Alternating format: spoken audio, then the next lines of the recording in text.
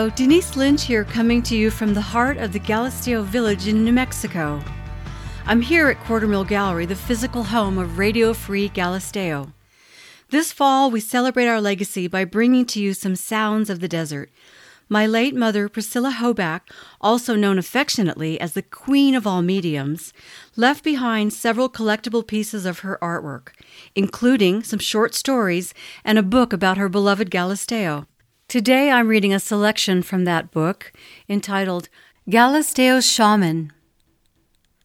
In the desert that surrounds Galisteo Village, there is little water, poor soil, and plenty of room for a mind to wander. Often I think of the village as an idea or even a mirage, not made of winding dirt roads or houses built of mud and vigas that have stood for over 3 centuries. Nothing so solid as that. It is more likely built with the dreams of those who made their lives here, people with imagination and magical powers. Some are healers. They treat the maladies of the local residents, as well as the strangers who come here hoping for a cure. Acupuncture treatments are available to those who are willing and not afraid of needles. Oriental diets, disciplines are discussed and carefully followed. No red meat, no bread, no sugar, and of course, no wine. Colonics are encouraged. There's a Qigong center just outside of the village. Students come from all over to study with a master. Emails and a bulletin thumbtacked on the notice board by the mailboxes advise yoga lessons. Every Monday, Wednesday, and Saturday, one can choose from several teachers. Massage treatments are arranged with one phone call. A clinician will even lug the massage table from her car to your bedroom. Some living here practice more exotic disciplines: astrologists, numerologists, and tarot card readers. There is one past life soul retriever. For a price, all offer healing, help, or training. Healing may be the oldest art practiced in Galisteo. A curandero traveled with the priests and the early settlers who came here 300 years ago. Their descendant, now the local curandero, walks the basin and finds the wild herbs he needs for healing and ritual. He picks them at dawn during the proper quarter of the moon. And then there is a shaman. The shaman, trained by ancient ones, follows a tradition that began with the dawn of time. Now she practices this craft in Galisteo. She lives by herself on the edge of the desert. Just outside her back door lies the Ortiz mountain range. This rugged environment is home to mountain lions, bobcats, and all manner of wildlife. It is a primal place.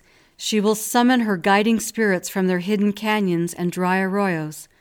Coyote will come from there. So will the 2 ravens who follow him. Tonight the shaman will hold a ceremony for 3 professional women who have come from the East Coast to journey and work with her. They are seated comfortably, supported by well-worn pillows on a long wooden couch beside the blazing fireplace. Nervous laughter punctuates their conversation. This is something I always wanted to try. I heard about her from several friends who came here. They told me that she knows what she's doing, and more importantly, she is discreet. This weekend opened up, so here we are. The shaman shivers as she moves a little closer to the fire. Flames are reflected in her hazel eyes. She drapes the thick wool shawl tightly around her shoulders. It is turning cool, and she is even thinner than she was last winter. The fire flickers, the room fills with shadows. It is doubtful her clients will ever see Coyote or the ravens. They have not learned to be familiar with spirits. That knowledge may come later. During the night, her clients will be encouraged to relax, follow the music, and eat small handfuls of a potion the shaman prepared for them. Coyote watches carefully. He is intensely interested in the changes of perception that ingesting jaguar medicine brings forth. The rumbling of distant thunder can be heard as an ancient ceremonial bowl of jaguar medicine is passed around. The clients take a small handful and carefully taste it. It is bitter in their mouth, not like the sweet corn soup the shamans served them when they first arrived. This light meal will have to sustain them throughout the night. Hear the rain.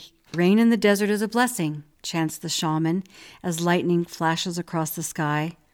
They all wait for her signal. Yes, she nods to First Raven. Begin. Flute music floats to the cedar trees and then on to the nearby hills where the Arroyo Los Abuelos leads to the abandoned pueblo. Sweet sounds reach the mystical mountain range and then up to the gathering clouds. As music covers the Ortiz Mountains, coyotes begin to sing. His song celebrates the rising moon now hidden by heavy clouds. The shaman whispers quietly, the clients are floating. Buoyed on an ocean of animal voices and alien sounds, they hear words so wise their souls rush forth. Through the unknown night they search the shadows for love. Lie back down, the shaman gently whispers. It is best if you do not walk around. Focus your attentions. You are safe here. She carefully tends the fire, selects the music that will carry them through their journey. When they go home, they will be pleased to find the night conversations recorded on their iPhones. All their questions and the shaman's answers are there. Convenient to revisit whenever they want. Only the thunderclaps that tore through the sky that night are absent on their recordings. Early the next morning, the clients shake out their blankets and hurry to catch a plane home. No time for breakfast. They have another adventure to share with friends. The stormy night in Galisteo may take more time to assimilate than they think. Later that morning, the shaman naps and her dreams are of frog songs. She wakes and hears frog songs. She carries wood to feed the fire and cooks breakfast for herself. The sky is clearing, but the desert trails are still unusually muddy. No walk today. Someone is knocking at her door. Coyote smells frog and remembers he too is ready for breakfast. He pricks his ears. Who could that be knocking? Our shaman does not like visitors to just drop by. They should call her first. Now her morning is interrupted. Reluctantly, she goes to the door. Squatting there down on a wooden threshold is a small frog-like creature. His large, round eyes stare up at her. She considers his gaze. I think I may know him. He appears to be a jungle frog, a cousin to my friend the horned toad. Perhaps I first saw him in my dreams. His skin is brightly colored with jewels, and his feet have sharp claws for climbing trees. He does not belong here in this endless desert. The little frog is trying to come inside. The wooden door is swollen with moisture and difficult to open. Oh, just let him in, suggests Coyote, always looking for an easy meal. The little frog sees him and quickly croaks from the threshold. Let me in, let me in. The shaman hesitates. She feels something in the shadows behind her. No one is there, no one is watching. Thunder echoes in the mountains. She wonders, could this frog be a thunder being? Thunder beings are harmless, but they do have the ability to sway others to their will. What could they want from me? She bends down to take a closer look at her visitor. She extends her hand. Suspiciously, the frog eyes the heavy gold ring she wears on her middle finger. It is a gift from Grandmother Jaguar to remember secrets given to her during her naming ceremony. The frog moves closer to her ring. He listens to the whispers that float round and round her finger. He hesitates a moment before he hops into her hand. He moves up to her face, smelling her hair, whispering words in her ear. She feels an irresistible urge to draw him closer. Her glasses become clouded, her shirt rumpled. With one forefoot extended, he gently strokes her cheek. Her lips begin to quiver as her will weakens. Events overtake her. She murmurs to him, "Little frog, what is it you want?" Magical events require boldness. Now is the time. With a croaky voice, he answers, "Let me stay with you after the mud is gone, after the desert dries to dust. I do not want to be bound by the seasons and have to live underground again. I want to be free to move around the desert whenever I desire, like you, like Coyote." Then he whispers her name. A tremendous silence replaces thunder. "Oh," she said, opened her eyes. "The light is very harsh. I have a bad taste in my mouth. I do not like being so close to this muddy frog. I will put him back outside and shut the door." Coyote's eyes were bright. "If you like, I will polish off that little frog up in one little mouthful of breakfast. You must keep your purpose clear and be aware of illusions. You were dancing in the rain when your vision became hazy. You lost your step following his thunder trail." First Raven asks, was it really the thunder trail that clouded her senses? She called the rain, and along came the frog. The frog gained entrance to her home and awakened her desire. He called her name. She should not answer every knock at her door. This frog is unnatural. He desires to escape nature, to dance here, even when the desert winds blow away all moisture, and it is not his time. "Well," said Second Raven.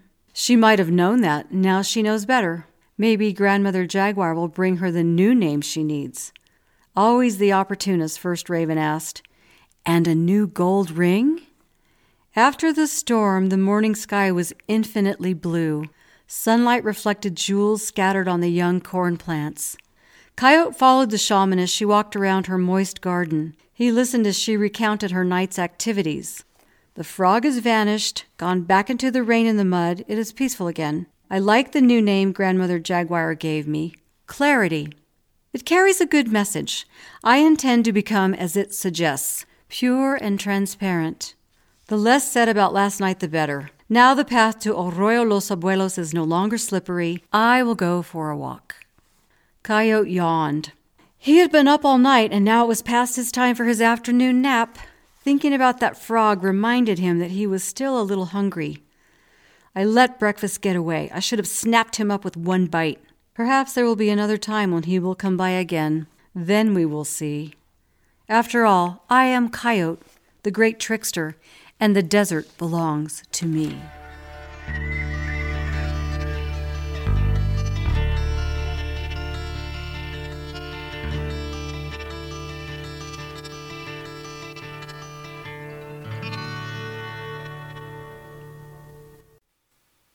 Radio Free Galisteo is listener-supported. If you go to www.radiofreegalisteo.com, you can find our Patreon support button. Click it and become an active supporter of this podcast.